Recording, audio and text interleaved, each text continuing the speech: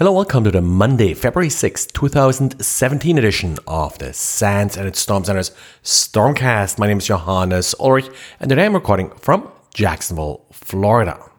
Xavier found a number of base64 encoded malware samples on Pastebin. Typically, these type of posts are then downloaded to infected systems. Pastebin as a source is usually not considered malicious, and the base64 encoded samples are unlikely to trigger anti-malware signatures, making that sort of a very overt, covert channel. This is in particular problematic if the download that initiates the infection and decodes the malware is not detected by anti-malware. We had this happen before, where sort of simple JavaScript downloaders and such were not detected. So this could then be made worse by downloading from a well-known and semi-trusted site like Pastebin. Xavier couldn't identify any specific malware sample associated with the Pastebin post that he found, but there are likely many samples using this technique, and not all Pastebin posts like these are actively used at any time. Cisco's Meraki product line of wireless access points suffer from an interesting problem. A clock component inside these access points will fail, causing the access point to crash and become unbootable again.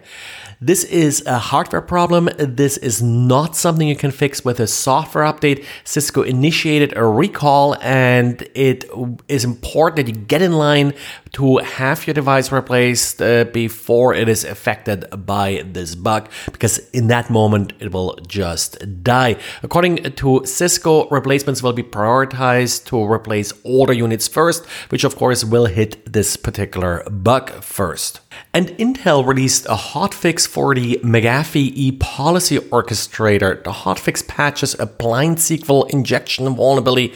To exploit the vulnerability, an attacker would send a crafted HTTP request to the ePolicy orchestrator, and the attacker would then be able to retrieve information from the database, or the attacker would be able to impersonate an agent without actually having to authenticate. As far as I know, there's no active exploit for this vulnerability out there, but again, SQL injection is typically not that terribly hard to exploit, and given that this is a security product that's supposed to protect the rest of your infrastructure, I would expedite this hotfix. And we got a quick update on the SMB3 denial of service Saturday. According to an article posted by Threadpost, Microsoft is not planning an emergency patch for this vulnerability. Instead, we should see a patch in a future Patch Tuesday. They didn't say how soon this will happen. Now, next week, so about 8 days from today, we'll have a Patch Tuesday. Maybe we'll see an update then. And just to clarify, because there were a lot of questions about this is pretty easy to exploit. All an attacker has to do is host an HTML page with a malicious image tag that then points to a malicious SMB share. There were a lot of posts out there that claimed that this is not possible, this kind of cross protocol linking. It works. I tried it out. It does not work with an iframe tag. It also doesn't work with sort of an A and then an href tag where someone has to click on a link. The image tag is the key here, because the image tag is of the same trust domain as the rest of the HTML page. That's where these SMB resources work.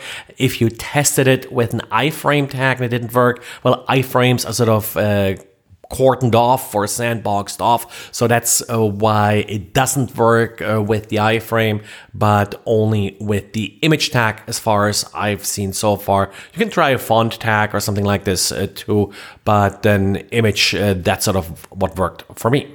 And the Indian military is warning its soldiers of malware that is spreading via WhatsApp. The article on indiatimes.com isn't 100% clear, but it appears that the malware arrives disguised as an Excel or PDF document and then is used to install additional malicious files that leak personal information from affected mobile devices. This looks like WhatsApp is used just like any other means to get the user to open a malicious document or proceed to a malicious link. Indian security forces believe the attacks are targeted. It isn't clear if the source of the message is another hacked WhatsApp account or if there are any tricks or so the sender is using to make the victim open the file or click on the link. Well, and that's it for today. So thanks for listening and talk to you again tomorrow. Bye.